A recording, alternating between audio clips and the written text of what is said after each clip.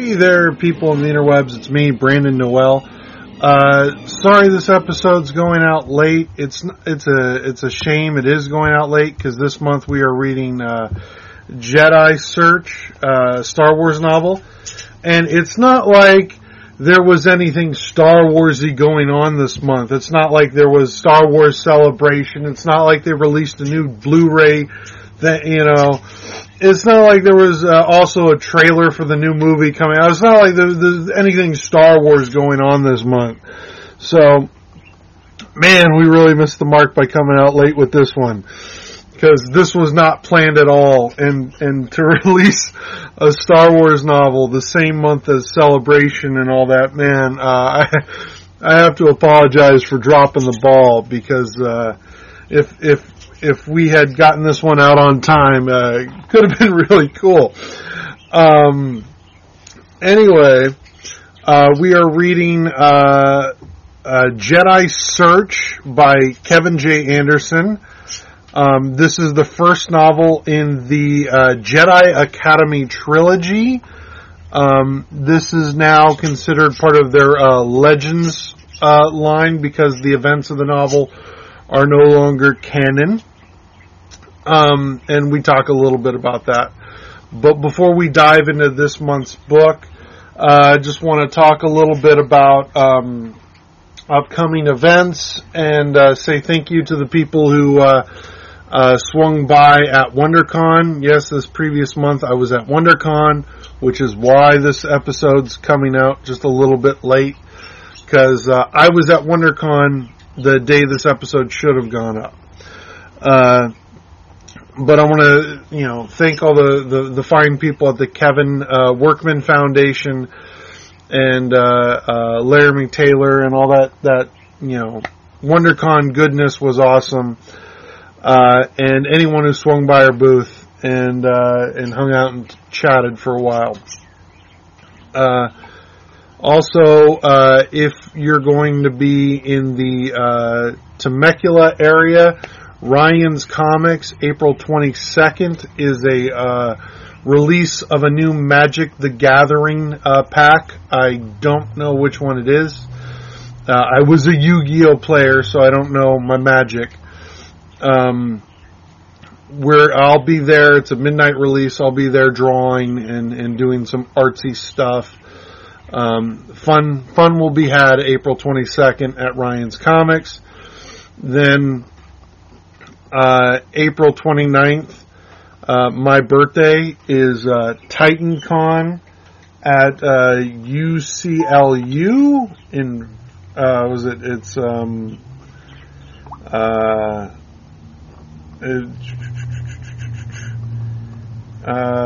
give me a second. Yeah, TitanCon.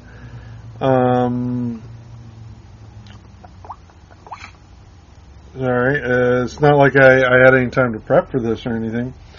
TitanCon is at USUF in Fremont. It's a college. It's a convention hosted by the student body there. I'll be there. Hope you guys come by TitanCon, April 29th. It's going to be pretty much all day. So that's going to be a fun show. And then, Free Comic Book Day is, the first Saturday in May, May 6th. It's, holiday for us geeks and nerds. It's probably my favorite holiday. You have, I will be out in, Palm Springs, over there. I don't know the exact location yet. Follow me on Facebook and, the Twitter, at Destiny Comics for that information. I think we're the only comic book thing going on that weekend in Palm Springs. So come on out. Family-friendly event. And just have a little fun. free comic book day. Get a free comic book. It's awesome. Past that, I have some other dates coming up. I'll be letting you guys know about shows and stuff that we'll be doing. Yeah, that's it for the upcoming events. Check out the YouTube for, I'll be launching more artist videos and stuff like that. Thank you, and I hope you enjoy this month's book, Jedi Search by Kevin J. Anderson. Alright, you had no idea that I liked this. This is news to me. Shocker. But yeah, so that was one. And then, but most of my dreams since I've been on this diet, that have been of like anything to do with diet or losing weight or anything, have been me going off diet, like off the meal plan and eating carbs. Like, no! Like, eating a bunch of cookies and ice cream or something. I wake up and I'm like, no. I'm so glad that dream carbs don't actually affect you, or I'd be so screwed. Here, take this. I can't have this. Exactly. That's why I give you guys. Everyone silence your phone.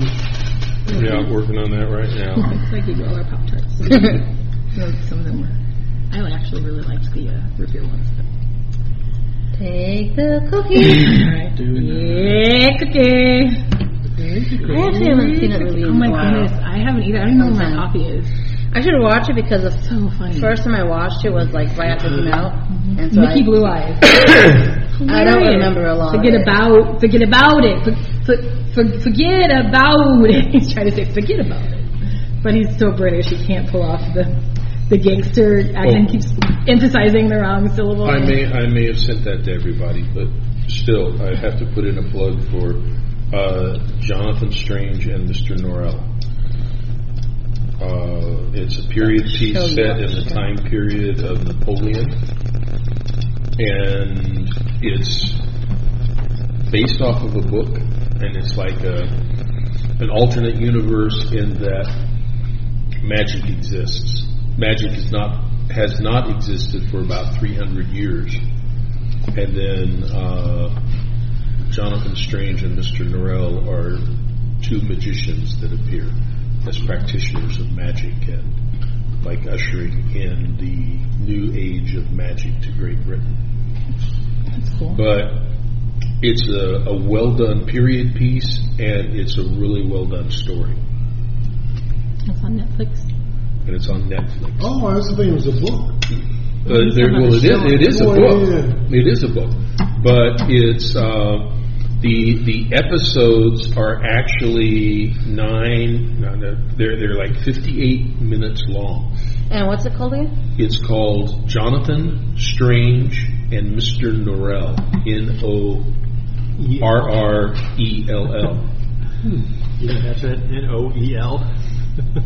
Me. And it's season 1 is what's on there now, and it's 7 episodes. Netflix original? No, it's BBC. Oh. Hey, like A that. BBC original. I love BBC. And I watched it yesterday. All 7 episodes. I didn't watch. The story sucked me in. Okay. I reached a point where my brain needed a break, so I watched a couple of episodes of The Batman just to have a total break. And then I got the final word that there was no Writers Club last night, so I went ahead and finished it. Yeah. No, man, we could have gone and done Pokemon. I wasn't feeling well last night. Sorry. All right. Well, let's go ahead and jump into this. All right. Both feet. We are the Bookies. I'm Brandon Noel. Wayne Abraham. David McFarland. Justin Stallard. Bonnie Stallard. Melee Noel. And we are the Bookies. And this month we are reading Star Wars Jedi Search by Kevin J. Anderson. Kevin J. Anderson. Thank you. Dave, this was your bless you. This was your book for recommendation. You want to tell everyone the plot, basically just plot of this book, and why you put this forth? I've been a Star Wars fan ever since I saw the original Star Wars at the movie theater, and actually it was a drive-in theater in 1977. I was 6, but I've been a big fan of Star Wars ever since, and been watching the movies and reading the books, and I just really enjoyed this one. But this book starts off 7 years after Return of the Jedi. And even though there are some books that are before this in the timeline, you could hop into these books and start them up like they're a fresh story, and you won't be missing a thing. And it's like each series is a story within itself that just flows along, and you could just start up anywhere in it and not feel that you missed anything. Even though it does have some references of the previous books, you can go back and read those, and everything flows, and it's real good.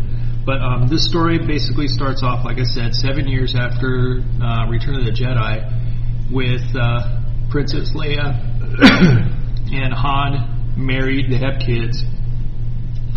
Leia is on Coruscant, because Return of the Jedi, those books, Coruscant fell with the Emperor, and et cetera, et cetera. And she's part of the ambassador. Actually, she's probably one of the high-up government officials with Mon Mothma, and it reintroduces all the characters that I grew up with during the Star Wars movies, and it's basically like, what are they doing now, kind of thing. Like the government is the new Republic is gone on, and what they're doing now with remnants of the Jedi coming in, or not remnants of the Jedi, remnants of the Empire, because they didn't get everything. There's always planets out there that will have some kind of evil force of the Empire coming in and threatening them, or else they wouldn't have any stories. But anyway, the Jedi search is with Luke Skywalker, and he feels that the Jedi should be a protector of the government, and he's trying to find people with force powers and train them, which probably goes against his Jedi training, since it's supposed to be one-on-one. Now he's going to build an academy, but... Well, this is a diversion, but the whole rule of one-on-one, I never dove into the extended universe, because this is the first time I've ever dove into the extended universe. It's my understanding that the one-on-one was the rule of one-on-one was the dark side users, the Sith, whereas the Jedi always had the temples and the They had Jedi. the temples in schools, but as far as a master and a Padawan, until the Padawan reached. But it's my master. understanding that the rule of one-on-one was that way the Sith Lord wouldn't have to worry about one or two of these little punks trying to stab him in the back. Like that. Right. That's my understanding. It's a very valid fear. It could mean that way, but mainly they did it for the light side, so they probably wouldn't be tempted with rushing in their training when a teacher could be focusing on that one student all the time and making sure that he's not overstepping his bounds and having the student actually just neglect what he's doing and wander off on a path that he's not supposed to be doing when he's supposed to be focusing on what his teacher's teaching him. And I figured that a teacher with multiple students, it would be kind of dangerous. But I mean, I think Luke is They got to rebuild. They got to rebuild fast. They have to rebuild. Yeah, they're going to rebuild fast. And I guess Luke has a lot of confidence in himself to be able to take on that many students, but he's going to try. That's basically what the book is about. Now, again, I never dove into any of the extended universe. I grew up with Droids, the comic book from Marvel. Didn't read any of the Dark Horse comics. Didn't read any. I always felt like the movies were enough for me. My question is, because this is a weird book now that it's no longer canon. It's considered part of the Legends line. Yeah.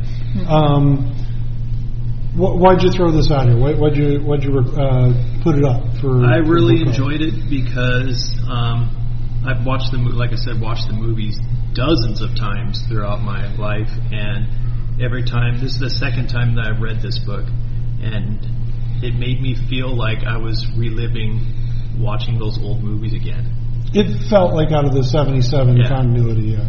And it was certainly a lot better than the last book we read. Everything's better than the last book we read. And well, no, I'm just because it's a weird thing to like. It doesn't fit in continuity anymore. It's still a good book. I had a lot of fun reading it. Oh yeah. But you have to understand that it's just recently that the continuity has been set. The prequels actually contradict things in this book. Yeah. This book here was, I believe, written in 1994. 94? So okay. You have to figure that, Return to the Jedi was 1984, so only 10 years later. I'm pretty sure they had books right after the movie. Yeah, they had some books. Yeah. Lucas wasn't prepared for the books and the extended universe stuff, because even their Marvel 1994. The Marvel stuff was really like a weird handshake license agreement, and the very first Star Wars novel was called Splinter in the Mind's Eye by Alan Dean Foster. I actually used to own an autographed copy of that. No longer, but used to. And that came out after the very first Star Wars film. Okay, which is Episode 4.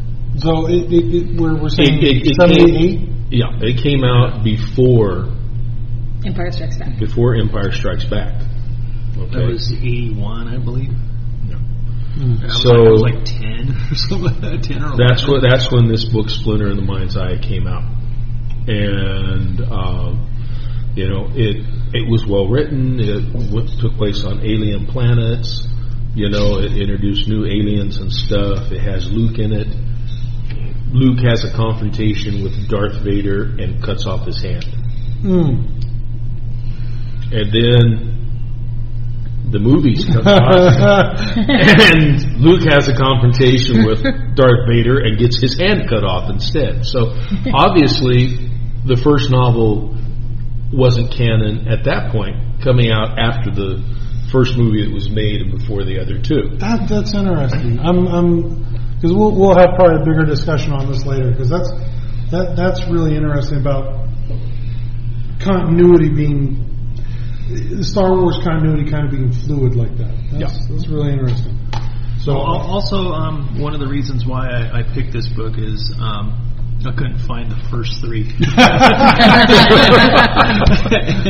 And also I think the reason why a lot of these books were written was because I was thinking that a lot of people, they enjoyed the Star Wars movies so much that they were hoping that George Lucas was going to continue on. Yeah.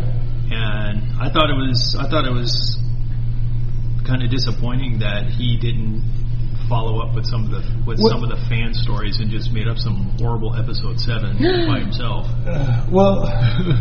Some of we'll us talk later. Yeah, some of us really like. I like Episode 7. Episode 7 was poop. Just because you think that Episode 7 should have been this book. This book should have been Episode 7. So believe me, skip the movie and read the book. That's one man's opinion. The views expressed in this podcast do not represent okay, whatever. They're mine and mine alone. You don't want to watch the movies. You want to read the book. I want to read the book. Not the book you're reading. This is the movie you're going to watch. Disney thinks these stories have merit with them still being in print under the Legends line. Yeah. Yes. Like these are still in print even though they're out of continuity. Yeah. Disney has their name on it because I got a new version of the book. You have the original printing. I have the Legends one. I have the Disney upgraded and Star Lucasfilms Wars on the red cover. with the additional picture on the cover. You guys have the cheap version. It's still the same book, but you'll notice if you buy one of the new versions, the Disney logo and Lucasfilms are side by side on the back by the ISBN number. Yeah, the barcode. I think that's really interesting. I think Disney believes these books have merit. Yeah, or they wouldn't be. Yeah, I honestly think it probably just came with the Lucas deal when he sold them to Disney. Well, no, because Disney has actually excommunicated a lot of stuff. There were video games in development that Disney shut down. There was a lot of things that were in the works, in the pipeline, that Disney said no. I can understand that because that would have been something new, but with books, all they're redoing is just printing. They're just reprinting material, and which they don't have to do. Money. And the thing is, they also why not? It's easy to do, and they already know it works. The expanded universe was really carried by the Dark Horse comics, but with the Disney buyout, that entire universe ended. That entire line of continuity ended, and they're no longer allowed to reprint that stuff. Yeah. So with Marvel now owning the licensing to Star Wars comics, it's really interesting because we're getting new Star Wars comics, but it's back under Marvel, who was doing the original Star Wars comics in '77. So weird. It's weird. It's really interesting. But we'll jump into the book. Yeah, the book. Dislikes. Yeah, likes, dislikes. My favorite scene is very small, but it made me chuckle out loud, and I really enjoyed it. Was Lando? Well, I'm a Lando Calrissian fan. No, I love Lando. I love Lando. Lando. There's the moment in the blob. The blobsticle course. Oh my goodness, that was a great scene. But afterward, when he's followed this kid, and the kid is tampering with the blob to trying to rig the race, win more money. The guy catches him, and there's like this small narration where Lando was startled, and then he realized for the first time in his life, he had nothing to hide. It's like, I'm not doing anything wrong. Oh yeah, I don't even have to lie. I can tell the truth, and this is okay. Han Solo has a similar moment. Yeah. Yes. I'm not doing anything wrong. Like the Han Solo, it feels weird being reputable or whatever. Yeah. Like that moment made me chuckle out loud. The Lando and the blobsticle. I actually had that on there. I like the blobsticle. That was just fun to read. Wayne? I enjoyed a number of scenes in there. One of the scenes, though, that I particularly liked is towards the end of the book when Lando and Luke have gone to Kessel and they're posing as investors. Oh yeah, that's a good scene. Yeah. That whole series of, because there's several scenes as they switch back and forth. That whole scam of theirs is very nicely played. And then they go, well, we'd like to look at the planetary defenses. So it takes them up to the moon, and Lando sees the Falcon. Yeah, that's where I'll get into the dislike portion. And Luke's like, well, it could be, it doesn't quite look like the Falcon. It looks too spiffy, and the codes are off, and Lando goes, I know my ship. Yeah. See on that side there, this that happened here, and here. That is the Falcon. And they get on board, and they're going to make their escape, but the hyperdrive is not hooked up because they were going to be using it for planetary defense when they spruced it all up, and they didn't need it to have hyperdrive. And so they're taking off, and at that point, the guy that they've been posing as investors to realize that they're New Republic agents, and he'd better blast them out of the sky or he's going to be in deep kimchi. And so they're going, what do we do? And Luke's to pull out all the stops, and all his whole fleet's after him. And Luke tells Lando, head for the Maw, which is this cluster of black holes, because Luke says, I can chart us a safe course. And so they're heading there, and they don't know that there's 4 Imperial Star Destroyers about to exit the Maw. You know, they don't know that Han and Chewie and this young Force user, the young Force user guided them into the Maw for safety because their ship didn't have hyperspace able to get away, and they got caught by Moff Tarkin's crew that was guarding the science base inside the Maw. Admiral Dalla. And so you end up, you know, with the Falcon heading toward the Maw, and all of a sudden these 4 Star Cruisers emerging, and they're like, and then you have all these people behind them going, oh, we better shoot at them instead. I love that scene where there's a moment in that scene too where they're like, it doesn't have any guns. We don't need guns, and he just rams with the star, the Sun Crusher. The Sun Crusher. Yeah. Beautiful. I love that scene. The Sun Crusher scene was well done, and how the scientists, you know, helped them escape, and got the prisoners in stormtrooper outfits with a Wookiee to work on a special project, and all 4 of them got onto the Sun Crusher ship and stole it. This has been ready for 3 years. I've just been waiting for orders like that. That was a great little scene, yeah. So, because they didn't know that the Death Star had been destroyed. Moff Tarkin was killed. They didn't know that because this was supposed to be a secret installation. And you know what? There's a couple of years ago, somebody posted this theory about how on the Death Star, as you get closer to the center of the Death Star, the gravity would start getting really wonky, because the Death Star would be creating its own gravity. And I thought to myself, this would be a perfect place to build the core of the Death Star in a cluster of black holes. Like, this is why they have this base here, is because they know gravity is wonky, and it's probably engineered using that to their advantage. Probably help them balance it in, to focus it in, probably. Because the things that they built a planet, basically. Mm-hmm. So, but yeah, it was that scene where they're heading to escape in the Maw, and the Star Destroyers come out, and everybody's like, whoa, and that, to me, was a great scene. Dave, your favorite? He said one of them, but I did like, not like a scene in general, because I actually like the whole book, but I just like how they brought back all the old characters. Like, I mean, they brought back Han, Chewie, Leia, Luke, Lando, Akbar, Wedge, Mon Mothma. I mean, it felt like the droids. Wedge. Yeah, the What a droids. name. I'm sorry. But it just felt like that. As a kid, he got called Wedgie a lot. Yeah, it just felt like this book was just a continuation of the movies, in my opinion. Akbar, like reading Akbar stuff made me tear up a little bit because the actor who did his voice just passed away. Oh, I did? Yeah, so it was like, oh yeah.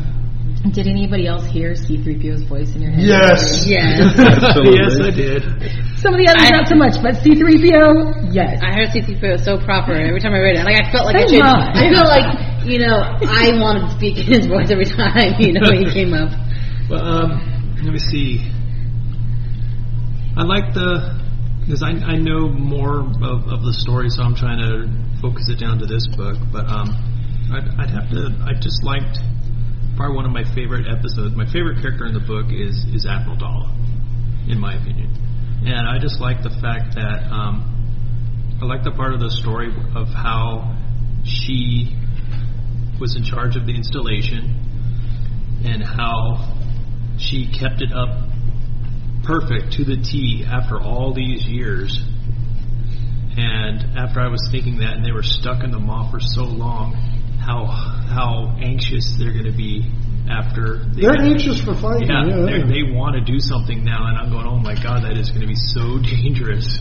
Because you got these people that have been in there for 8 years. Without more orders. than that. I mean, this book is 7 years after Return of the Jedi, And she's been in there since Moff Tarkin got blown up in the first movie, which is, I think, 4 years before Return of the Jedi. So she's been in there for 11 years. And the thing is, there's a real world component, because there's a famous story of the Japanese soldier who, after World War II, Was stuck on the island. Was stuck on the island and thought the war was going for something like 20 years. Yeah, they caught him where he died in the 70s or something. Well, they caught him, but everyone thought he was dead. He was just living on the island during the island hopping operations, and he still thought the war was going on. Yeah. So it's like it's not out of the realm of possibility. He had no communication otherwise.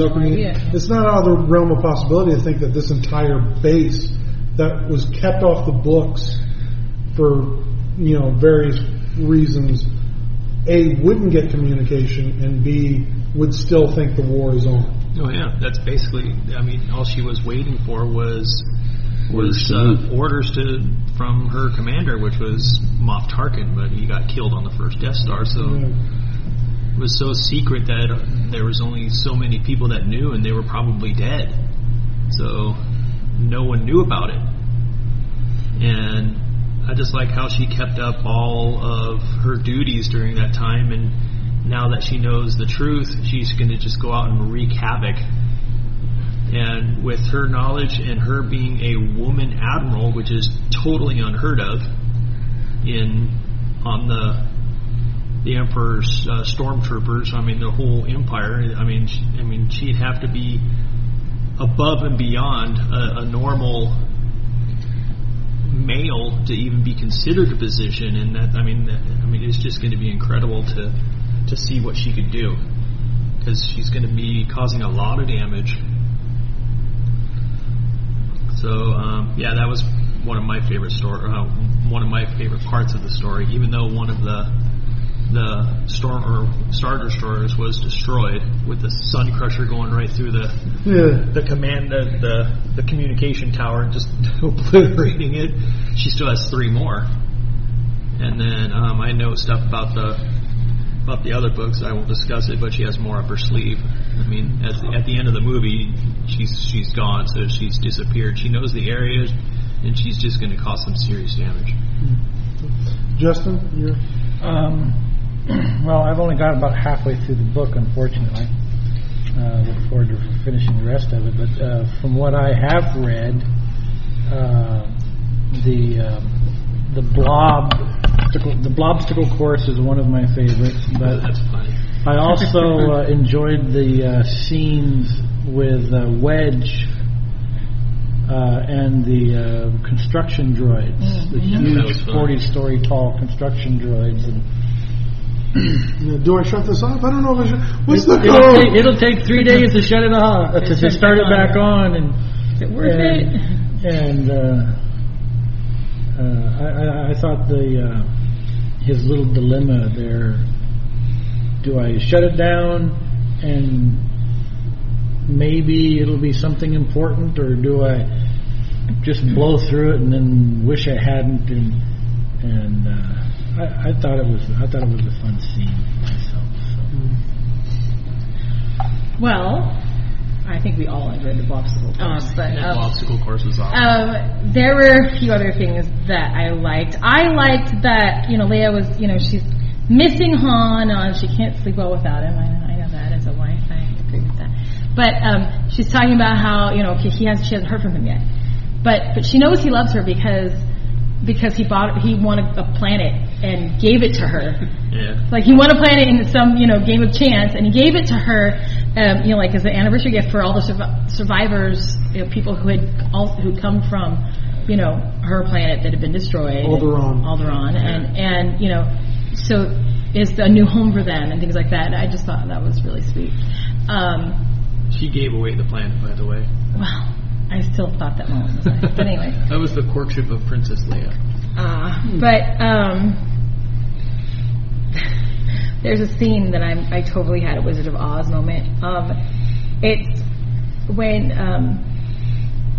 R2-D2 and C-3PO are they're looking up stuff, trying to find patterns and things, and maybe find potential Jedis for candidates, for Luke, and Luke's come to say goodbye, and he's like, let's look up where he's going. He's going where? And earthquakes, geysers, volcanoes, and lava. Oh my! And I'm like, lions and tigers and bears. Oh my! I just had a moment. My brain did that, and it just made me laugh. But then my brain had to switch it to oh my, because it's very proper. Oh my! Did you say it in his voice? Yes, it's ridiculous. Everything in his voice. And were you bleeping like R2? No, but let's see what else. There was one. Yeah, the actor who played R2 just recently died as well. Yeah.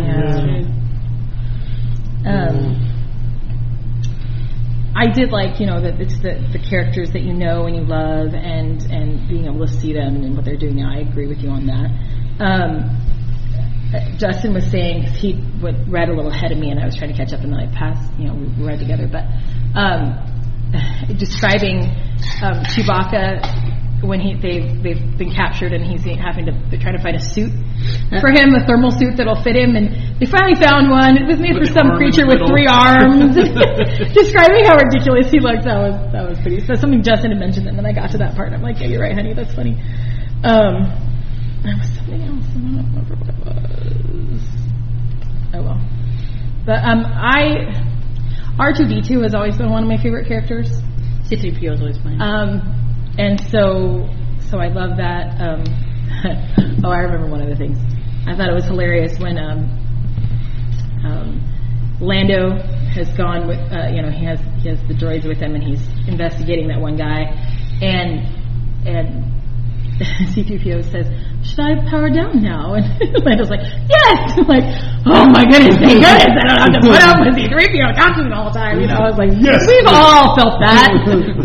There's always a time.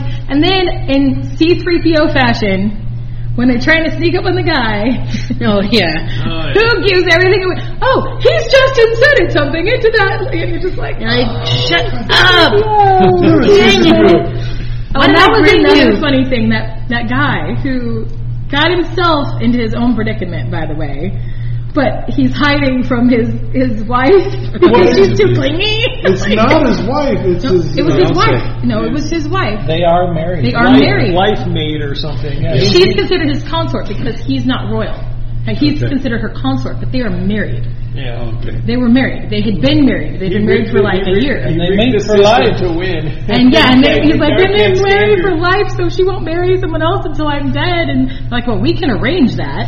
And they give him the choice, and he's like, at least have some time to rest. I'm going to need it. You're just like, oh my gosh! That was a funny scene. I just found that whole scene just really funny. And then he got the $1 million credit reward. Half of it anyway. Yeah. Hey, that's good. So in the end, he got the whole thing. Yeah. Oh, did he? Oh, I didn't get to the end either, so I'm sorry. I had a hard time getting into it initially. So, but we'll get to that in a minute.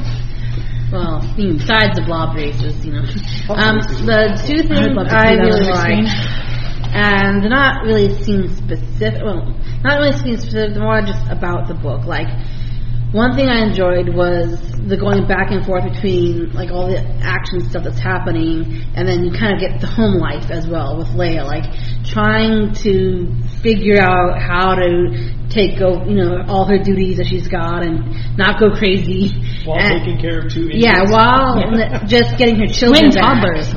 Just getting her kids back after 2 years of their isolation and trying to become a full-time mother. Like, just trying to she hasn't even gotten all of her political stuff down yet. While being an ambassador. Yeah, she's just not completely there yet, even in that one area. But she's got to, figure everything out very quickly. So I kind of like that balance. And the second thing was just like, you guys kind of mentioned it was just the characters. I mean, I love Han and Chewie.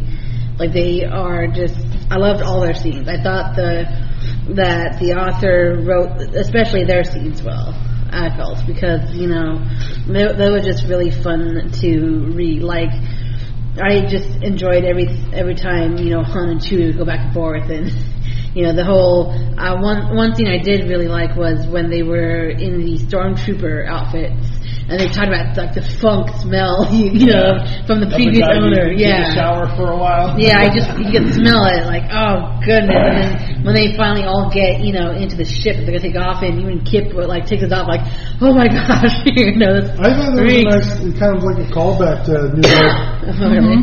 You know. Yeah, and so you know, I liked.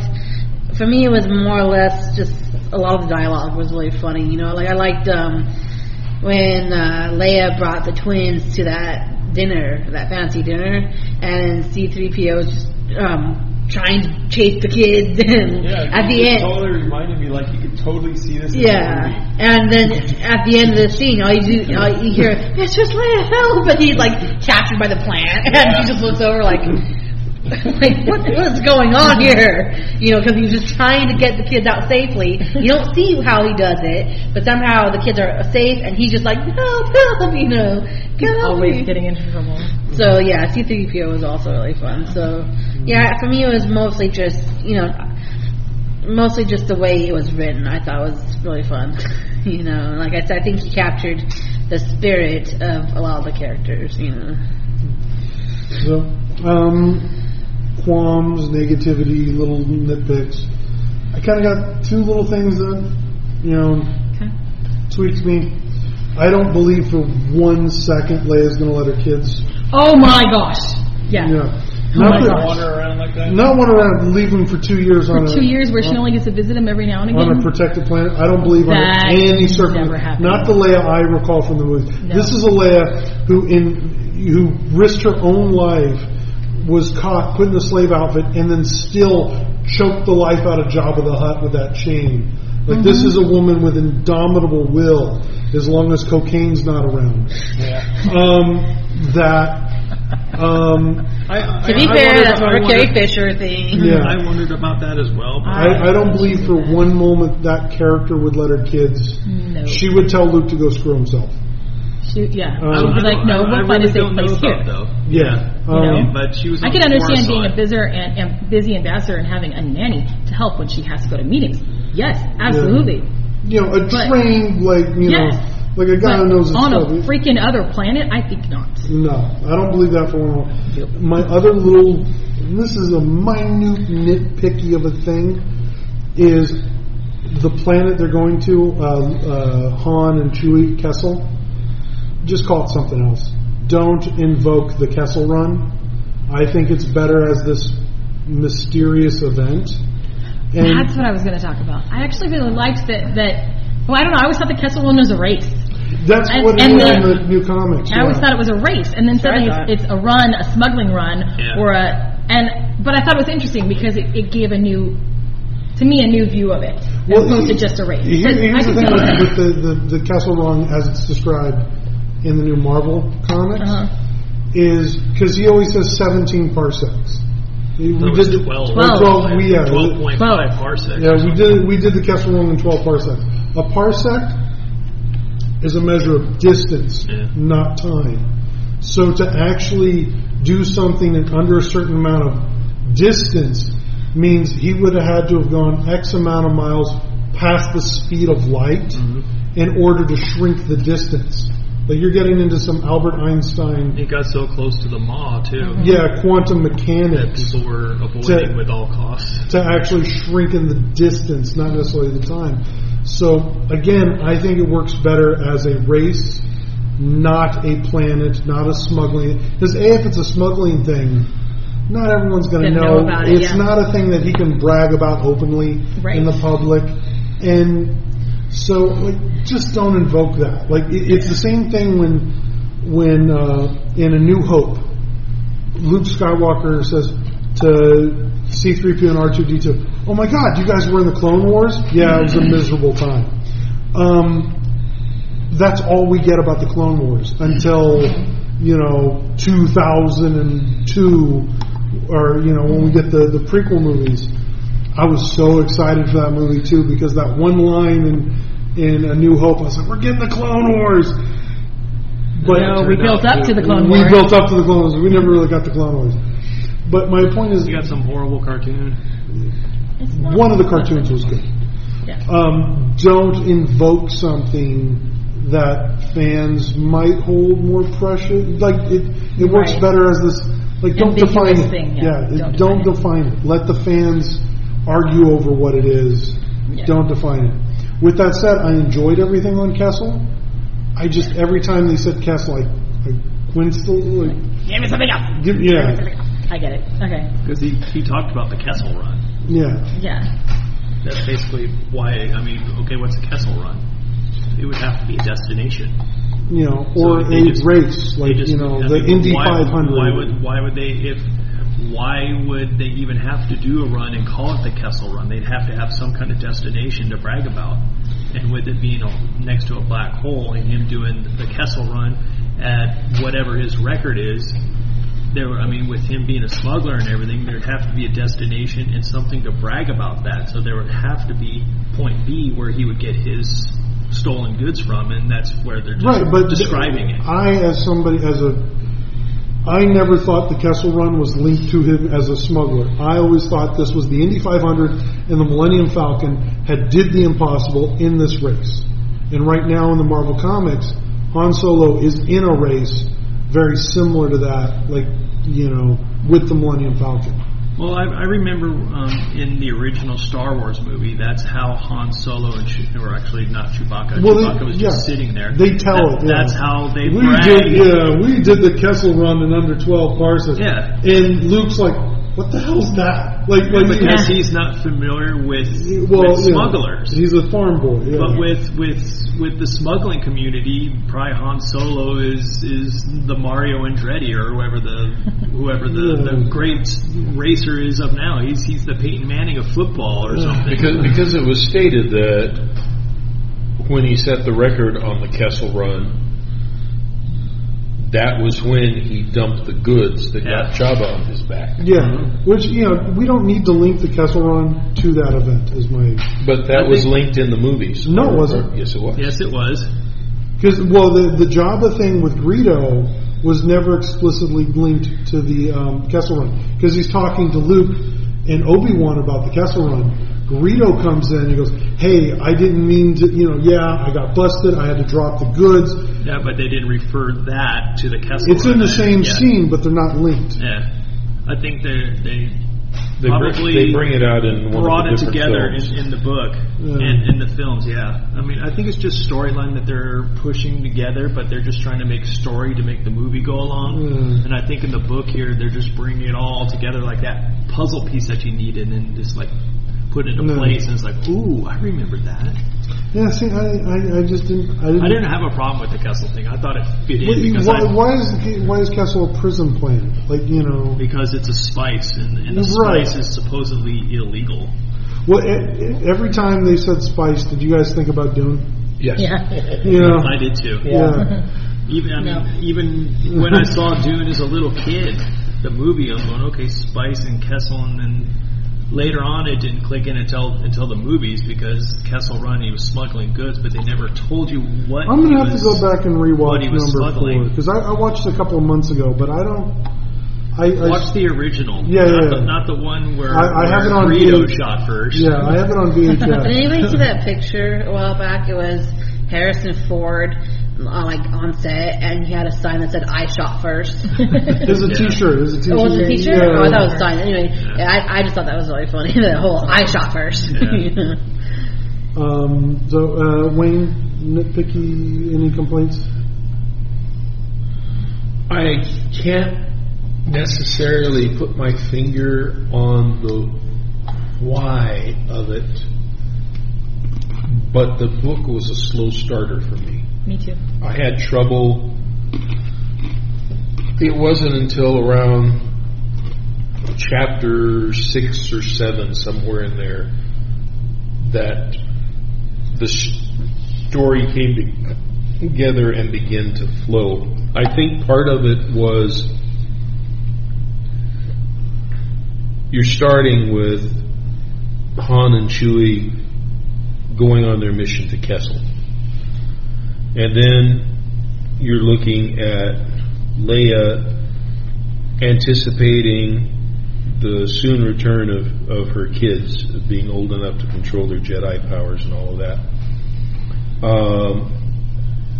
And dealing with politics. and dealing with the political situations and stuff. Nobody likes that. And you're bouncing back and forth between that, and you're looking at Wedge and his tearing down buildings that are going to be collapsing and constructing new structures out of the materials that they're tearing down.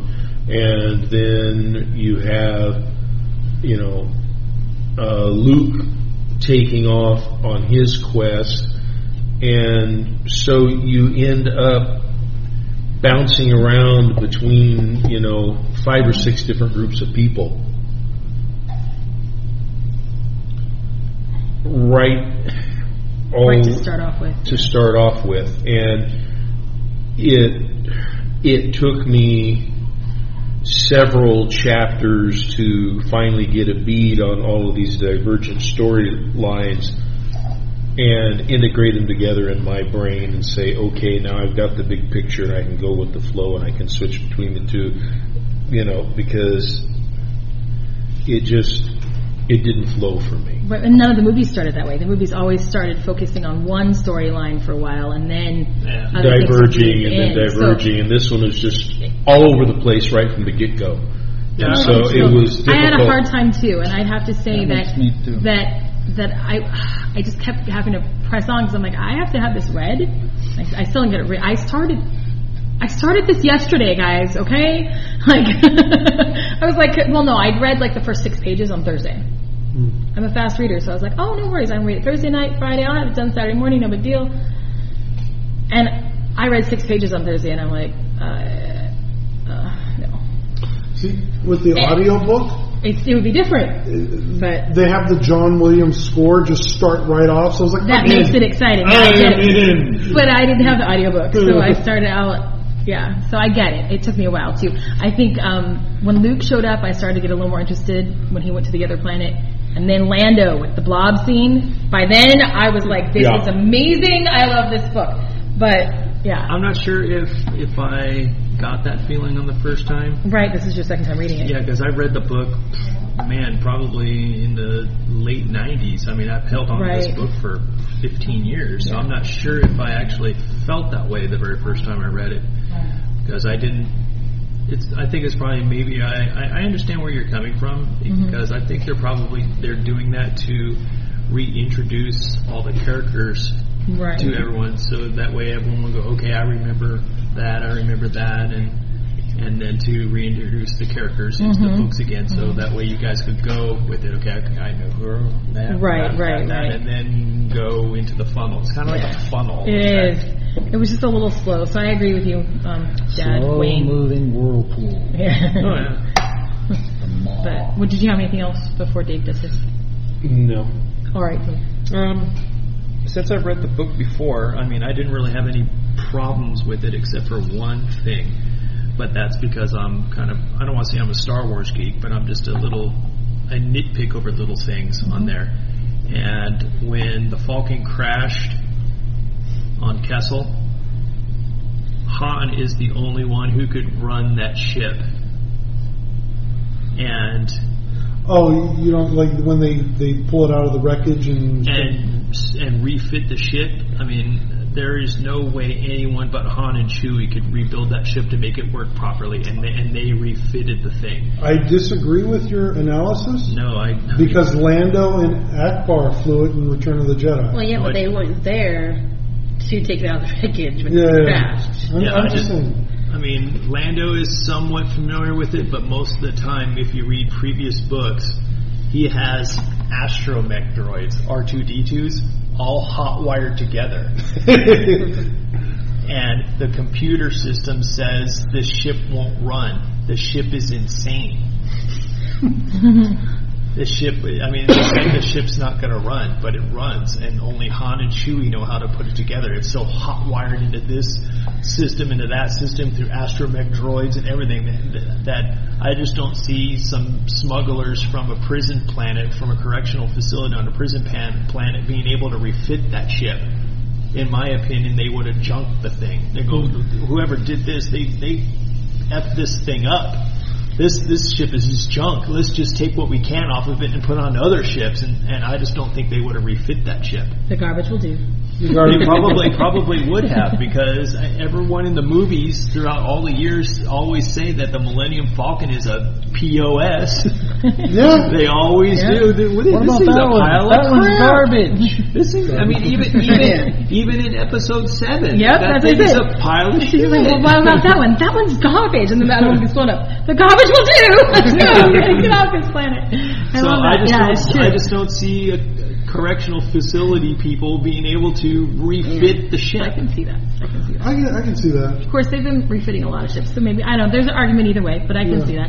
And You have that- a valid. And I understand it was Jedi search. I mean, the whole base of the story was supposed to be looking for Jedi, but I just thought that when they pulled out instruments that would have found Jedi aura versus somebody, they could have. I mean, I understand they're trying to push the story, but that was kind of like, okay. That's like the Metachlorians in episode 1. Yeah, the Metachlorian, the little What the bugs. F's the Metachlorian? We're getting a little closer to Metachlorians, and we're getting, again. He has a high count off the scale. It's like, We never heard of those before. Why are you suddenly making these things up? I went along with it, but I didn't. I couldn't. The Metachlorians broke. Oh, those were horrible. But then the little machine that detected the aura, I'm like, okay, I'll go along with it. It's supposed to be science fiction-y here, and okay, I'll go along with it. I much more bought the accidental discovery of the node. Yeah, thing. I like that. I liked because he's doing holy crap. his little Jedi Yeah. mind reading thing and trying to Yeah. read thoughts, and bam, Yeah. he hit something. I can understand that. That I because liked, yeah. That was probably because I'm pretty sure even when Jedi masters are teaching their student, it's probably still a learning experience for them as well. Yeah. And I'm pretty sure till the day they die, they're going to be learning and teaching stuff. Yoda. Yeah, I'm pretty sure that he learned something until the day he died. Yeah. And Continue to go on in some sort of way. I thought the ghost thing was stupid. But I don't think he should have been there as a ghost. I don't think they ever should have killed Yoda. Yeah. I mean, I don't really care. I mean, the episodes 1 through 3 were definitely Lucas trying to make money, but I won't go there. Okay, we'll get back. We'll get to that. We'll get to that. I don't believe Lucas deserves the credit that he gets, but Okay. For me, I agree with Wayne. The first 5 chapters, I just had trouble. slow burn. It was a slow burn, and but the thing that got me the most was the phonetic spelling for the robots. Oh yeah. It's 3PO. the letter R, number 2, and the number 3, and then D. It's R2D2, not C3PO. You don't spelling it out. You don't spell it out phonetically. That threw me off too, because I start reading it, I read R2, I'm like, damn, she spelled it out. A-R-T-O-O. I'm assuming. Yeah, But if you look at the screen credits, it's like that too in the movies. Is it? Yes, I did not know that. I But thought the but reason why on they the called it that was droid, for there's serial numbers. Yes. Yeah. So What is serial numbers. this model number? R2D2. yeah. So I agree with that. I was like, oh my But goodness. Yeah, when they That spelled was it the out, thing yeah, that that was just- kind of like, I'm thinking that was probably like a copyright Griped infringement or me something. I for don't some know. reason. But I just went along with Well, they it. spelled the other way in the comics, so I don't know. What they spell like R2D2 R2D2. Yeah, instead of C3PO. spelling it out. Yes, let's find out. This is even the Marvel Comics line. My first experience to Star Wars was a comic called Droids, where it was C3PO and R2D2 on their own little adventures without anyone else. And it is the most annoying comic ever. But that, as a kid, like, you didn't know better. You know? Right. Like, I was reading Droids. I'd probably read it too. Go, man, this is all I horrible. could think of at the Well, moment. okay, so I have a few things. Brandon already mentioned the whole Leia having her kid. Yeah, no. No, I that agree with doesn't. you on that. I I agree. didn't really have a problem with that. I mean, 'cause I'm right there with the kid thing. I'm like, no. I'm thinking that if There's no way Leia does that. There's just. Because even I if it's honestly don't logical, even if it's like the logical thing to do, She's not going to go for it. She's not illogical. She's a very passionate character. And unlike Yeah. all the other Skywalkers, she's not a whiny baby. Mhm. I'm just saying. you know. Yeah, she's the one. She's She's the tough. one who grabs the blaster out of Luke's hands and starts firing first. Yeah. You know, like so she's not going to let her kids be that far away from her. That's just not happening. I'm sorry, when you mentioned that, I thought of Spaceballs. That was my hair. And she starts like firing at the gun, like all crazy. Awesome. Oh, I love that movie. Okay, so there's a couple things in the writing that I did not like. One of them, I agree with Justin on the 3PO and R2-D2 thing. That being spelled out Yeah, instead I of the didn't like serial That's numbers. first. There was so there's a couple times when they're in the mine, the spice mine, especially Spice. like the first few times, like they're trying to, and he says he showed him how to do it. They're in pitch blackness. How did he show that? That was a little weird. It needed to be worded differently. He demonstrated how to do it. He demonstrated by feel. That would have been fine. But he showed him how to do it when they can't see anything. He told him, that's fine. And then when Chewie is flailing and Han had to duck a couple times to avoid getting hit, duck what? You can't see anything. He doesn't have the force. He'd have got a bloody nose. Because there was a couple things in there that just irritated me as I was reading it. I'm like, reword. There are Does times not that work. confused me. Does not work. If they're in pitch blackness, this does not work. So just a few things like that. I'm glad you mentioned it because that confused me too. I was like, I could explain on that part because I remember a couple times because I'm a lot taller than you, and when I went on Space Mountain at Disneyland, there are a couple times where I could feel the bars above my head because when you see Space Mountain with the lights on, Oh, I know. the It's whole tight. thing I've been in there. is It's extremely like small, tight. yeah. And only thing I could think of the reason why he might have done that because he probably felt something real close to his head and felt Fur or the breeze, something. and then I could said, get but that, but the way it was written, it it sounded wasn't like he saw it. It wasn't described yeah. properly. That's the only thing. It just wasn't described right. So you start seeing things in your head when you're supposed to be feeling them as if you can't see, like with your eyes closed. Another thing, it's so funny because Maylene talked about how she loved how he wrote the scenes with Han and Chewie. And the opening scene is with Han and Chewie. And I absolutely did not like how he wrote Chewbacca speaking. Because he kept saying, because Chewbacca speaks. He speaks Wookiee, but he speaks a language. He kept saying he barked, he growled, he moaned. I'm like, for reals? Chewbacca said, or implied, or that, but he made it sound like he was a dog or some. Yeah, you know, I would have even. Yeah, you're cool. I would have even appreciated. I would even if he had tried to put some letters like some G's and R's or something to try to make on paper how Chewie sounds. Give Chewie his own speech. I would have liked that better than him saying he growled, he moaned, he barked, he cried. Something, yes, they could have done a Neil font. Gaiman does that all the time. Right, it would have been okay, and I didn't put in mind. a font in the language, assuming that you would know how to understand Wookiee. Yes, exactly. That would have been fantastic. Yeah. But the way that it made him sound like less of a human, or Less of a humanoid, less of a sentient sentient being, exactly. Whereas Chewie is sentient. You understand that thing? That thing understands you. There's some lines you can quote there. Chewie is highly intelligent. Oh, yeah. He just speaks He's Wookiee. a Wookiee who is a second in command on a smuggling he ship. can't be dumb. Exactly. So that bothered me. Millennium Falcon together. Right? But that bothered me the way she wrote that. Just because I just felt like he was discounting Chewie a bit. And so I didn't like the way he wrote it, and I had to move past that. And that's part of the reason it took me a while to get through the first scene. Okay. Because I was irritated with how he was writing Chewie. That's fair. There's because I'm okay with the fact that we're not told word for word what Chewie says, because we never understand Chewie. Chewie does not have subtitles in the movie. Chewie just makes his Wookiee noise, and just like you never understand what he says. Yeah, What do you mean or you're react cold? so you can figure out what he said. Exactly. Yeah. Just like you never understand R2-D2. R2-D2 just beeps. But he wrote it okay. He said beeps and chirps and things like that, which that was fine. That's the kind of sound R2-D2 makes. But Chewie doesn't bark. I'm sorry. He's not a dog. He doesn't bark.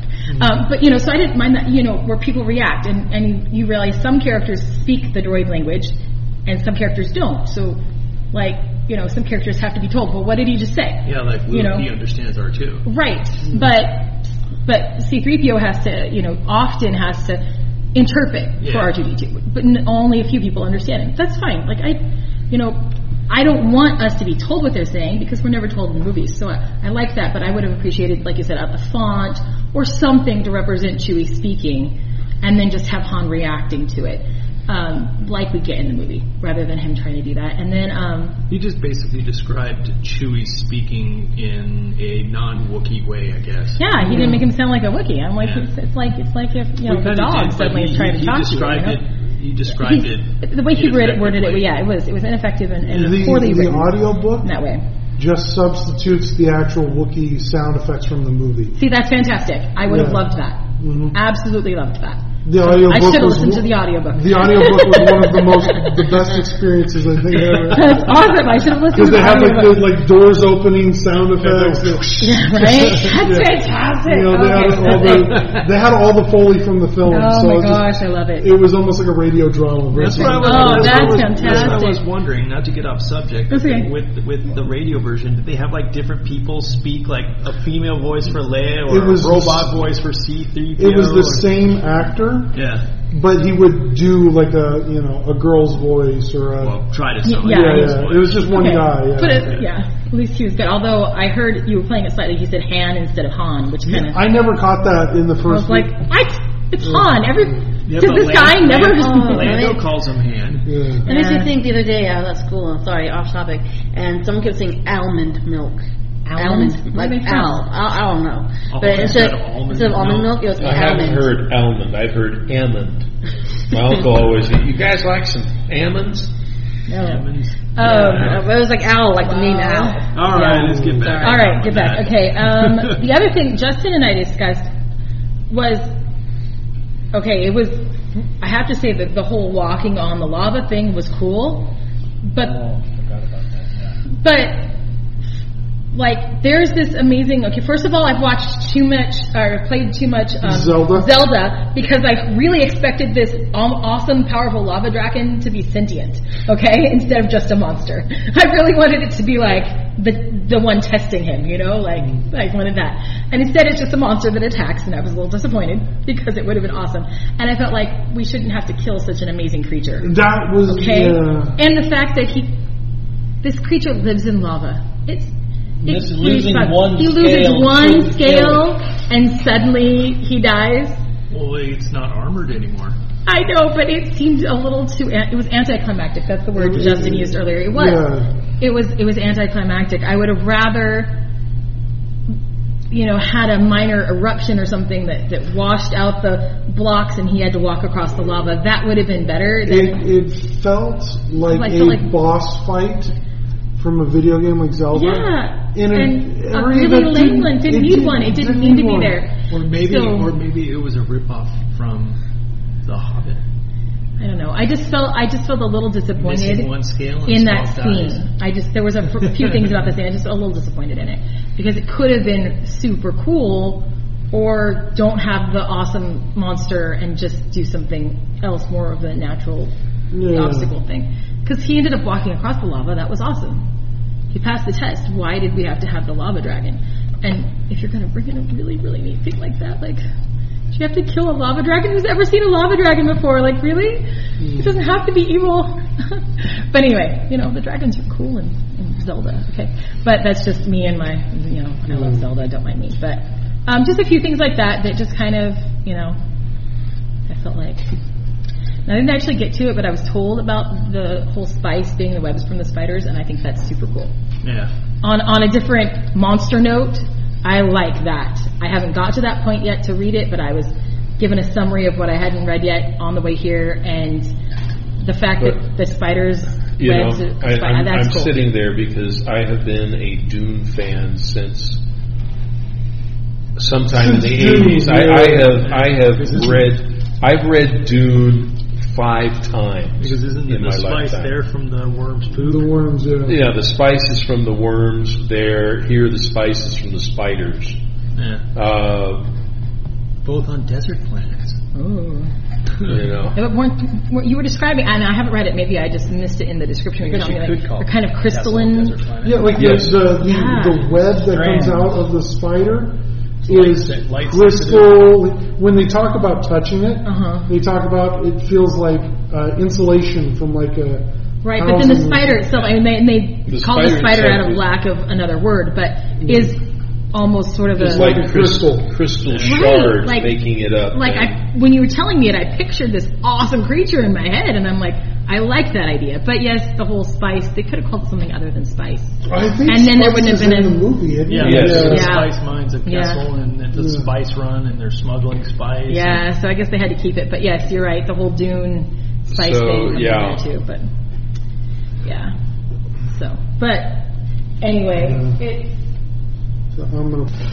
Okay, Okay. Maylene? So my main thing was the fact that it seemed like there were too many characters in the book. Not in a bad. I mean, I get it's a Star Wars thing; it's an epic thing. I just felt like some of the characters didn't get enough attention like they should have gotten, like the Gantoris and the other Jedi. Like I felt like I didn't get to know as much about them as I would have liked to have known about them as to why they made. I kind of get why they make good candidates. I get it, but I mean, at the same time, I felt like I wanted to know more about them, and other than the fact that they're candidates for Jedi training. Like, okay, so they're supposed to be great. Okay, well, what else about them? Really? Yeah, I mean, background story. I know a little bit about both characters, just what they gave us in there, but And you want a little bit more instead a of little bit more. one chapter description. Yeah, like the one guy, I forget what's the other one? Not Gantor, but the other guy. Strand, Yeah, not Strand, the guy in the balloons. yeah, something like that. And he like, okay, he told me basically what he does, but that's all I know about him. Like, well, that and he's anxious in large crowds. Yeah. And the only reason why he agrees to Jedi training is because he wants to shut everyone out. Yeah. Okay. Can you teach me to turn this off? Yeah. So it's like, It's basically just sensory power. that's all I really know about him. Am I going to learn more in the future? I mean, I'm assuming I'm going to learn more about them in the future. I was going to say, Dave, you've read the rest of the trilogy. There's book 2 and there's book 3. Is there more about them in it?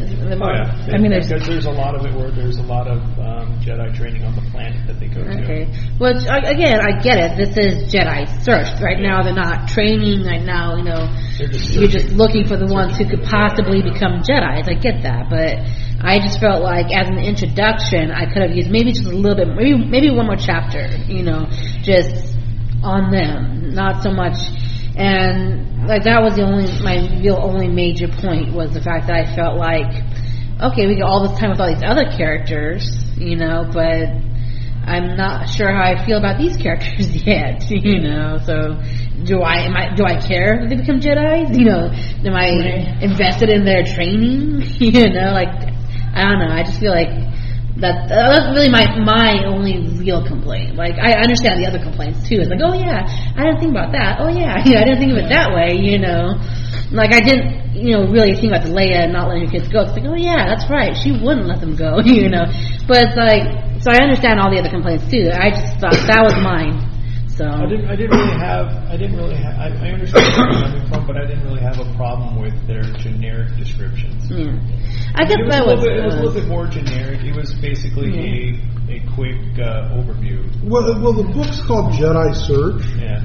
We didn't spend enough time searching for Jedi. Yeah, it was Yeah. more about what happened to Han, and That's a great it's a big great plot. Like, story. don't get me wrong. I'm not complaining about that. That was an awesome storyline. But I think they were focusing on the characters that we already know from the movie, Yeah. Oh yeah. and because we already know those characters, Yeah, we get sucked in. I just feel like if that's where they're going to focus it, don't call it Jedi Search. Because that says to me like it's going to be mostly more the about Jedi stuff. about Luke looking for the Jedis. And But other I'm like, people okay, too. well, other people too, not just that, but Right. And okay, we're gonna have one story where he wasn't a Jedi, he was just cheating. Yeah. Okay, that was good because it's part of the Jedi search. That I get, and I get. Okay, Han found a Jedi accidentally. yeah. Yeah. That's great. Wedge found the Jedi equipment. Yeah. Right. So I get that, but at the same time, no, I see what you're saying. Yeah. Yeah. It just said I felt like the Jedi Search was more the B plot. So it shouldn't have been the title. So- It should have been A plot. Yeah. So and more with Han and everything else was It more should the have been A plot. like, Kessel Run, you know. Yeah, Kessel Run. Then he wouldn't have been. Yeah. Again, I'm not really dissing the story in No, any way. it would Return change to a lot. Kessel. Yeah, Return to Kessel. That would have been a great Yeah. story. Or something along that A line. lot of it did revolve around them. Yep. Yeah. Return to Like, Kessel. Jedi Survivor- Into the Maw. Into the Maw. Yeah. There you go. Yeah. Maybe that's why it's the only real problem for me. Maybe, you know, like maybe if they named it something else, I wouldn't have seen it as a problem. Like, okay, cool, you know, there's Luke doing this, you know, whatever. But I don't know. On the whole, though, it was good. On the whole, yeah. Everybody, Yeah. yeah. I loved it. Yeah, it was Yeah. great. It was lots of fun. We've been saying we're going to talk about. Let's get into some continuity, Okay, deep continuity. nerdy stuff. I love Star Wars.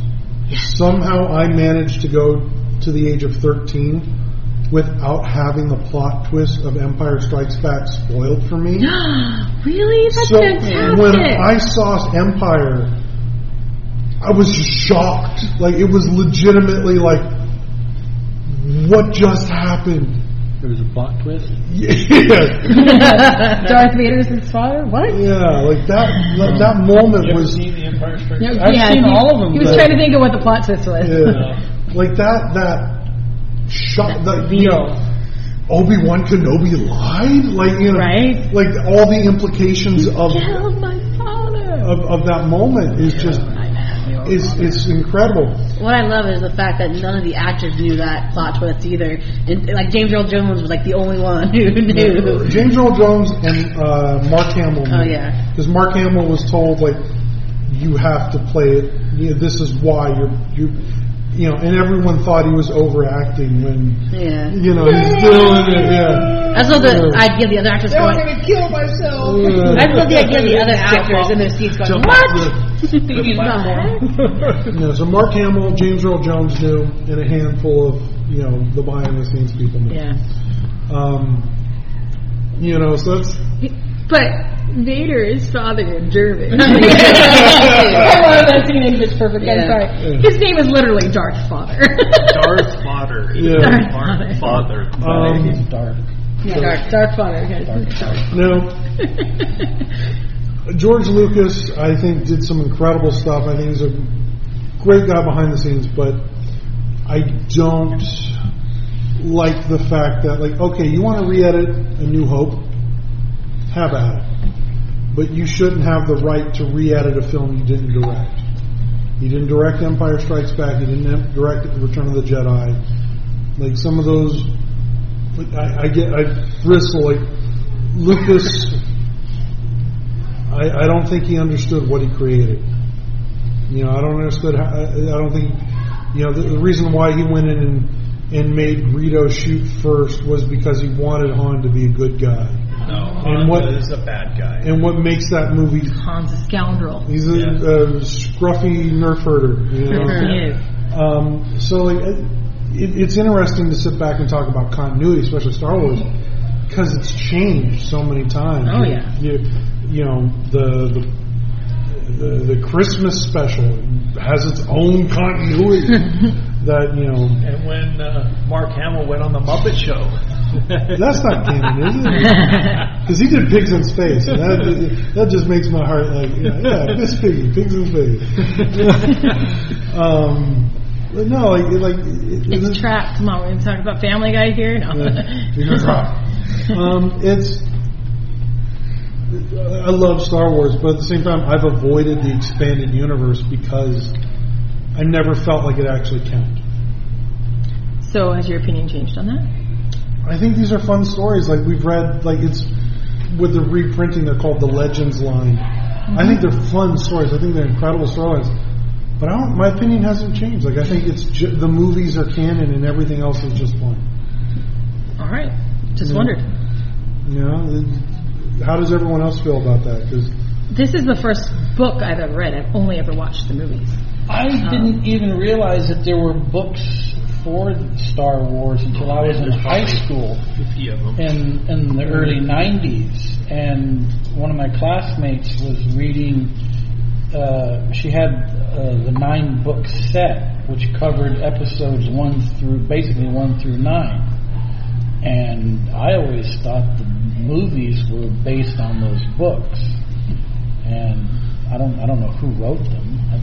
I thought maybe George Lucas or somebody involved with the movies had written the I think the original 3 were written under Lucas, but it was somebody else as a pen name. right. Because I know those writers have come out and said, Yeah. no, I wrote that. So, but I didn't even know there were Star Wars books until then. And this is the first one I've ever read, to be honest. But I've enjoyed it. I still would love to see the Blobsticle course on the big screen. Yeah, Oh, yeah. that would be awesome. That would be fantastic. You can see where elements might have, like, because the way they describe the armor of the Star Killer, the Star Crusher, Sun Crusher. Sun Crusher.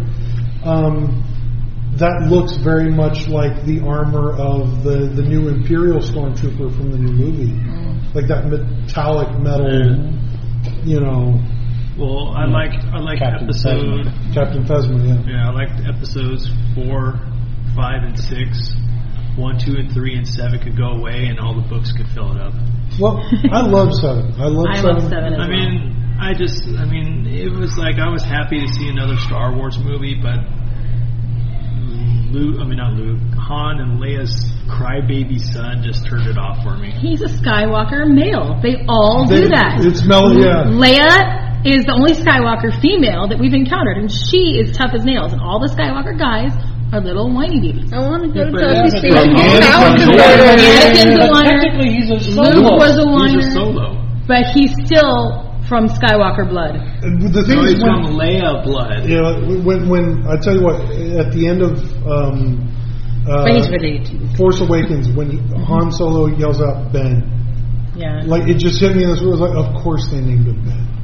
Yeah. You know, like it's like, oh yes, you know, And he's calling himself something else. Dude. yeah.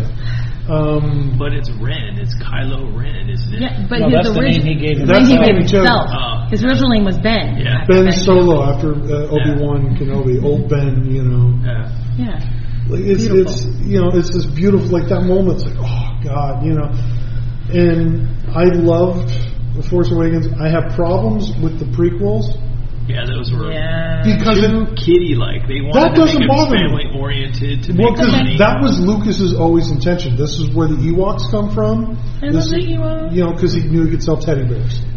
Exactly. He You was know. doing it to make money. Like that's always been Lucas's end game. And the prequels, they're not as bad as everyone's.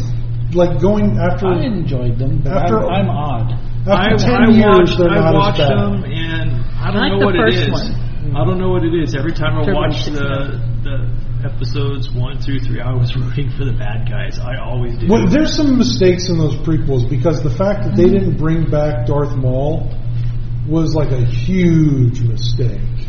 I you think know. that was wasn't that part of the Clone Wars when they made him robotic or Well, something? they But brought him still, back in the comics first, and then they brought him back. I'm not in- really worried about that because I don't think a lot of people will be reading the books. They're just going to be watching the movies and Yeah. wearing their Halloween costumes and buying all the crap of Star Wars, and they don't really read the books.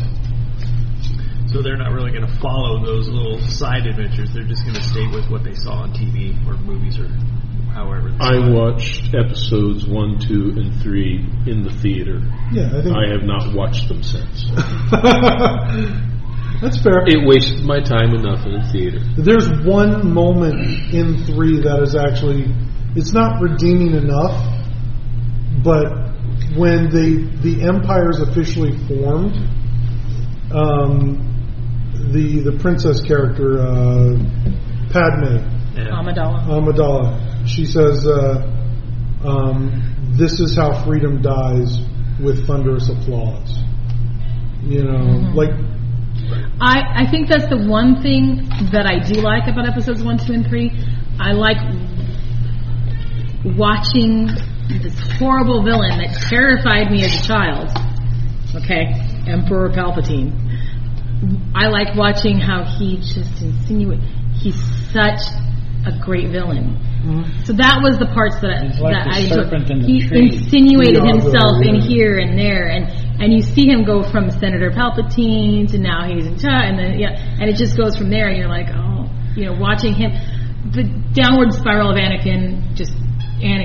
I liked him when he was a cute little kid, and episodes 2 2 and 3, I didn't care about. The thing is, he could have told that story in one movie. Yes, he could have. But I did like watching Palpatine put his fingers in everything and manipulate everything and everyone. I may get to get to where in he trouble got. for this, but I enjoyed the original Star Trek, the Clone Wars. Star Wars. Or Star Wars, yeah. Star Wars, I'm sorry. I was like, they did it too? Yeah. Star Wars, Clone Wars from Cartoon Network. It was in like 7-minute episodes. That was really good. The animation and the stories in those, well, I thought was very good. Of course, then later on they incorporated it into half-hour episodes. Yeah, they turned it into its own CG. Its own starts CGI. off in this weird 2D animated thing. Yeah. Then becomes a 3D animated show. Yeah. And then, but that first one where they do the 2D animation with the 7-minute episodes and then they compiled them all together at the end. That actually won some Emmys. I enjoyed it very much on those.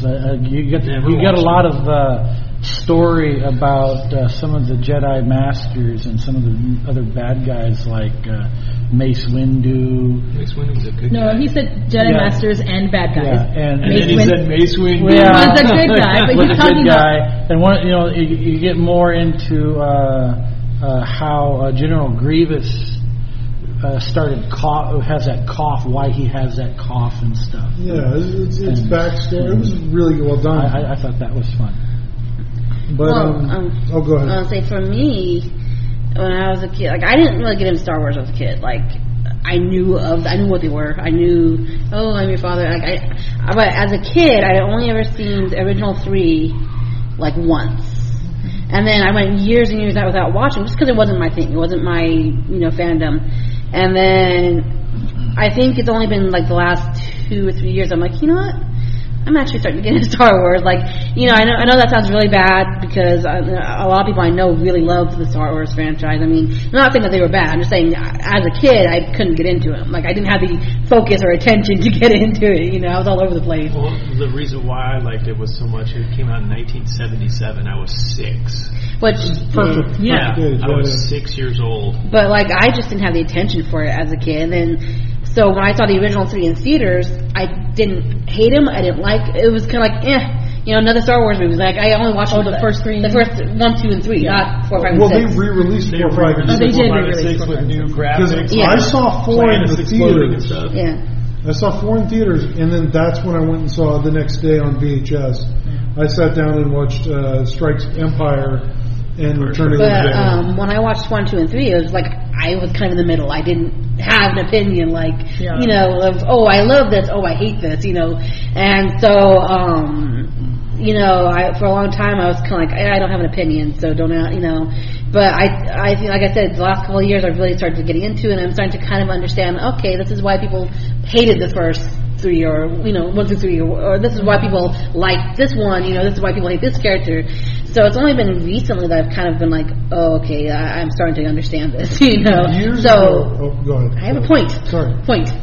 So reading this book, I think, has really helped me, like, just by getting me even more into the story. Like, okay, now I want to go back through 4, 5, and 6 and rewatch them again. Now, now that I'm like, I think I'm ready to fully enjoy it, like I should enjoy it, and then I will go back eventually and watch 1, 2, and 3 just because I forgot so much of it. I was just like, I don't care about these movies, so I just forgot so much about what happened in those movies that I'm like, okay, I know people say those are horrible, but I kind of feel like I want to remember the plots and remember why people say it's horrible, kind of thing. Watch them in the proper order. 4, 5, 6, I know. 1, 2, 3. Yeah, Even Natalie Portman said that she's not going to allow her kids to watch 1 through 6. She's going 4, 5, 6, then 1 through 3. There was a guy who did 1 through 6 with his kid, and when you got to Empire, this kid started to have the guy wrote a great piece about it. And his kids started to really freak out when you get to Yoda, because Yoda's, he might not be all there when we first meet Yoda in Empire. He's an old, crudgety, puppet, and his kids started like, what happened to Yoda? what went wrong with Yoda? Why is Yoda acting like this? What happened to Yoda? And like the kid really had a real problem. Yeah. With He's that. old now. You know. Like, get over it, kid. So like Yeah, but you should watch them 4, 5, 6. I will. Sure, I will. When I go back and watch them, I will do 4, 5, 6. Like That was the one shining moment in The first 3. the Yoda's firstly was fighting. Yoda's Oh my battling. gosh! Yes. But it was not enough to make me go out and buy That's a the copy. one thing I Agreed, remember from that movie. I bought them and gave Being- them away. Yeah, we have. Being in a theater, and when that scene came with Yoda getting ready to fight, I heard someone in the audience yell, "Kick his ass, Yoda!" that part I remember. I was like, I was "Oh my god!" like in a midnight. It was Brandon. Yeah. Oh. I was Those in two a before I even midnight liked him, so. screening of like Phantom Menace. Not me. And when the crawl started, everyone stood up. Like we just knew we were about to have this religious experience. And then you get to the Metachlorians and you can kind of feel the air come out of the room. Yeah. Like I sat there and I go, did he just contradict his own continuity? And I'm going, no, he couldn't have. I'm misconstruing this. And then I saw it a second time in theaters and I go, no, that's a continuity error. Yeah. Like something like Star Wars shouldn't have continuity errors. I know. But you know, here we are with this book, and they're describing Coruscant, and it looks nothing like it looks in the prequels. Right. You know, and I get that time has moved. We're like 37 years away from the prequels at that point. Yeah. We have to figure this book was written in 1994. And battles. But I'm and talking about war. in the continuity of the story. Well, the continuity of the story. Because like you have... Oh yeah, from Coruscant, from the first 3 movies, Yeah. which is I think 20 years before Episode 4, which is A New Hope. Yeah, so So it's like 30 years from this story, give or Well, take. the Coruscant is supposed to be just a planet that is just nothing but a giant city. yeah, it's the whole planet. the whole planet is New York or whatever. Yeah, basically, yeah. We see it And, several times. I think it's pretty much the same. Except Well, it talks about these ivory towers and talks about, you know, these 1,000-year-old towers and stuff Stuff like that. built on top of Yeah. the Rebel and other places. the built on top of- subhuman people living in the dark alleyways. deep down Yeah. alleyway crevices and stuff. and that reminded me of Blade Runner totally. Yeah. But no, I mean, yeah, from the Coruscant, from episodes 1 through 3, you're adding 20 years, and then from New Hope to Return of the Jedi, it's like 2 or 3 years. So there's another 23, and then add another 7. So it's 30 years. Now, we're coming to the end here real quick. I just remembered a point I wanted to get back to. Okay. You said you much rather have seen this as the movie than Episode Force 7. Awakens. Yes, I'd rather have this Jedi Search, this book here, be Episode 7 than The Force Awakens, and then the next 2 books that follow this be Episodes 8 and 9. Right. That would have been a lot better than that crap that I saw in the movie theater. I really liked Force Awakens. I do too. I mean, I because- just could not handle. I mean, I liked seeing Chewbacca and Han return again, but them losing their ship and everything, and then I just couldn't get past Kylo Ren, the crybaby. Well, Everybody loves Kylo Ren. Kylo Ren is supposed to be that issue. Kylo Ren, the director, I forget his name, J.J. Abrams. Yeah. He said publicly Kylo Ren is a reaction to the fanboys complaining over the prequels. Like, he is a parody of the fan community lashing out at Lucas. I mean, maybe I'll watch it again. I only seen it once in the movie theater, just like Wayne, and and see, I love that aspect. I might get it in the red box for how much it costs, $1 in there, Yeah. but I don't think I'll go out and buy Because it. I don't believe Lucas deserves all the credit. We own that it if he you want to gets. borrow it. Huh? We own it if you want to borrow it. Except, do we have it on Blu-ray? It's in We Blu-ray. don't. Oh, wow, you guys are rich. But I don't believe Lucas. It was on sale. I believe Lucas gets too much credit for, you know. I think Lucas just needs to retire and let the people who know the stories better than him do it. Well, he should have done that a long time ago. He no longer has anything to do with the franchise. Oh, thank God. He sold Have Disney- him go buy He some sold drinks it- and go on Pirates of the Caribbean a couple times. He sold it to Disney for $4 billion. Well, good for him. Retire. Go spend your money before you die. He's Jeez, I wish I had something to sell Disney for $4 billion. Yeah. It was like a year or so after they bought Marvel for $4 billion. So it's like, how many billions does Disney have to just buy up franchises? I think you and I are. That's why Disney movies are still $25 each, no matter how old they are. The Mickey Mouse ears. You want to go buy a Disney movie? It doesn't matter how You're long paying it's been. $30. You're paying, yeah. You want to? You want to go buy Snow White? You want to go buy Sleeping Beauty? Yeah. You want to go buy Pete's Snow Dragon? White, which is almost 100 years. Yeah, and how much are Mickey Mouse ears at Disneyland? They're probably still $20 or something. Yeah, more than that. Yeah. I haven't been able to Cheap buy ones hats are at $20. Disneyland since 6th grade. My head's too big. But yeah. Yeah, I don't think you have a big head. There should have been episode 7. Just ignore everyone else's opinion at this table. Okay, I see how it is. No, I think it's I love interesting. Ray and Finn and so. I love BB-8. BB-8. Oh my god. I just did a bunch of sketch cards, and I did BB-8, R2-D2, and C-3PO all on one little sketch card. I can't help it. I'm a fan of the droids. R2-D2 was always my favorite when I was a kid. Him and the Ewoks. Yeah. Because I was a kid, okay? I love the Ewoks. Well, I wanted it my own we Ewok. argued about always- this a long time ago, but Yes, you were we did. right. There was an Ewoks movie. Ewoks movie, and I watched it when I was little, and I loved it. And I'm glad I And didn't it's on watch it. Netflix. The Ewoks movie's on I Netflix? believe so. Oh, we gotta watch that. I haven't seen that since I was like, I'll give it a watch, I yeah. enjoyed the Ewoks movie. I loved it. I don't always plan on like seeing it. C-3PO, but I think that's just because I've always been kind of an Anglophile. Like, What- Yeah. you know, the British thing is. Paul, annoying. Paul Dini wrote for Star Wars, Clone Wars, the cartoon. He pitched 2 episodes that they turned him down on, and one was an Ewoks episode where like they were on a desert, they were on this like planet. They needed a guy who was going to get them to where they needed to get alive. They needed this Han Solo character, and the guy in the bar goes, "Well, you need to talk to him." And big furry thing goes, "No." And he steps aside. There's a little like Ewok with a staff. Goes, "No, Chuck, get you where you want to go." Yeah. And it's Right. going to be this Ewok heavy episode that someone top down said, "No, we can't do that." Thank God. And the other episode, Paul Dini, because he wrote for the series, that he wanted to do was a Jar Jar Binks episode. Nope. Where he wanted to do more like Jar Jar Binks on the Senate, like filibustering. like he's got a cause, like it was going to be like, what's that movie, So-and-so Goes to Washington? Mr. Smith Goes to Washington. It was going to be Mr. Smith Goes to Washington, but with Jar Jar Binks. Senate. Filibustering in the Senate. Oh, gosh. I still think that's a funny concept. No, I'm just totally glad that the Emperor was a racist and obliterated that whole race off the existence of the movies. I will defend Jar Jar Binks. Nope.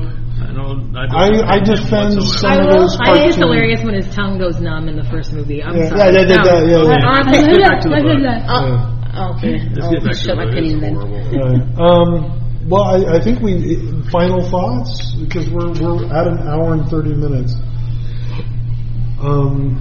My final thought is that this is a good book. You want to read more? I will read more, and I would probably give it an 8.5 out of 10, probably. Okay. When I was on Scribd, some of the reviews for the book, who's the author again? Kevin Anderson. Kevin J. Anderson. A lot of people like his work. A lot of people, like, there was high praise in the review, in the comment section on Scribd. So even though I'm not inclined to dive back into the Legends universe, I want to give him another shot. I I love these books. Read something else of his? Yeah, I want Does he to. have other stuff? I don't know off the top. Let's look it up. I'm not Yeah. sure. Hey, he's got like a bunch of Star Wars books on there. Right. I mean, just looking here, other works by Kevin Anderson. He has a- He might have some other stuff. I don't know. Yeah, he does Star Wars, Jedi Search, Dark Apprentice, and Champions of the Force. Tales from Mos Eisley, Dark Saber, Illustrated Star Wars Universe, Tales from Jabba's Place, Tales of the Bounty Hunters.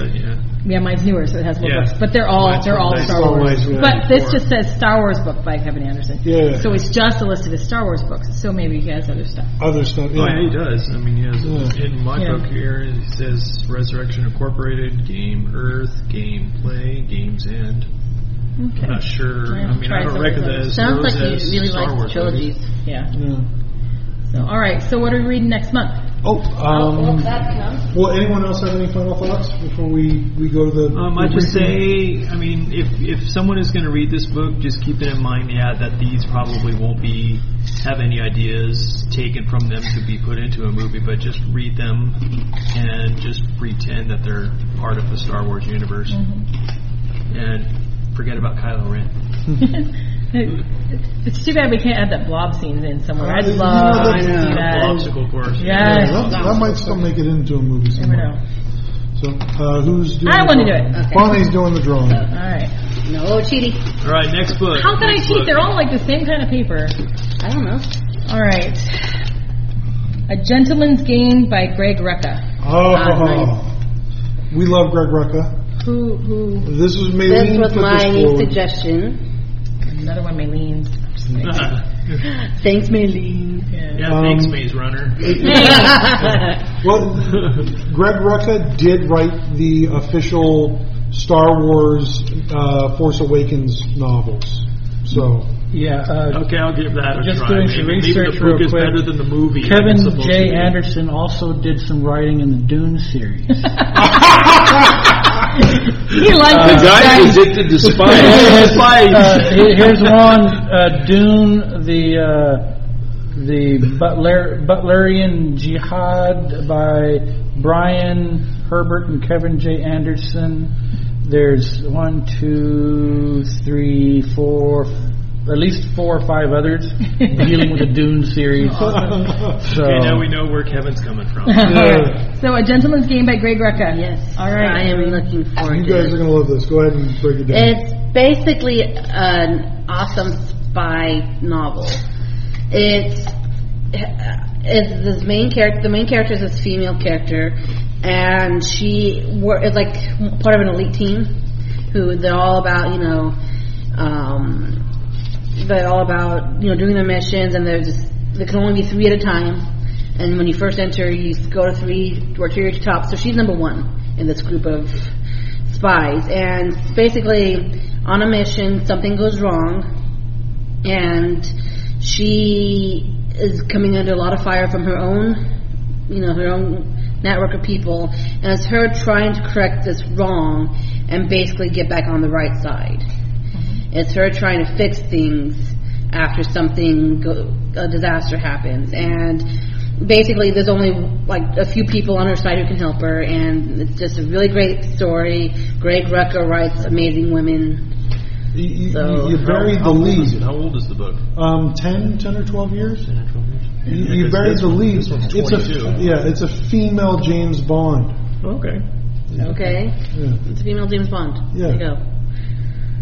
So it's really worth So the it's a read. spy mystery type book? Yeah, Yeah. it's her. What year does it take? Is it like... It's like the 2000s. Okay. It's not like an early 50s or whatever. Or It's science fiction-y, future-y type? It's not like science fiction. It's supposed to be like modern times? Yeah, modern times. All the technology we have. It's not cool. like Alien or anything. But yeah, All right. Give it a try. Next month, Greg Rucka, A Gentleman's Game. Okay. Have a good one. See you next month. Skip Kylo Ren. There you have it. That was Kevin J. Anderson's Jedi Search. Next month, we will be reading Greg Rucka's A Gentleman's Game, very spy-ish novel. I'm a huge Greg Rucka fan. And it's going to be a fun time had for all. Again, sorry we got this episode out late. One more reminder, April 29th at Ryan's Comics. April 22nd at Ryan's Comics, April 29th at TitanCon, and May 6th in Palm Springs, Free Comic Book Day. Hope you guys come out and see us. Have a great day. This was Jedi Search Star Wars, and next month we have A Gentleman's Game.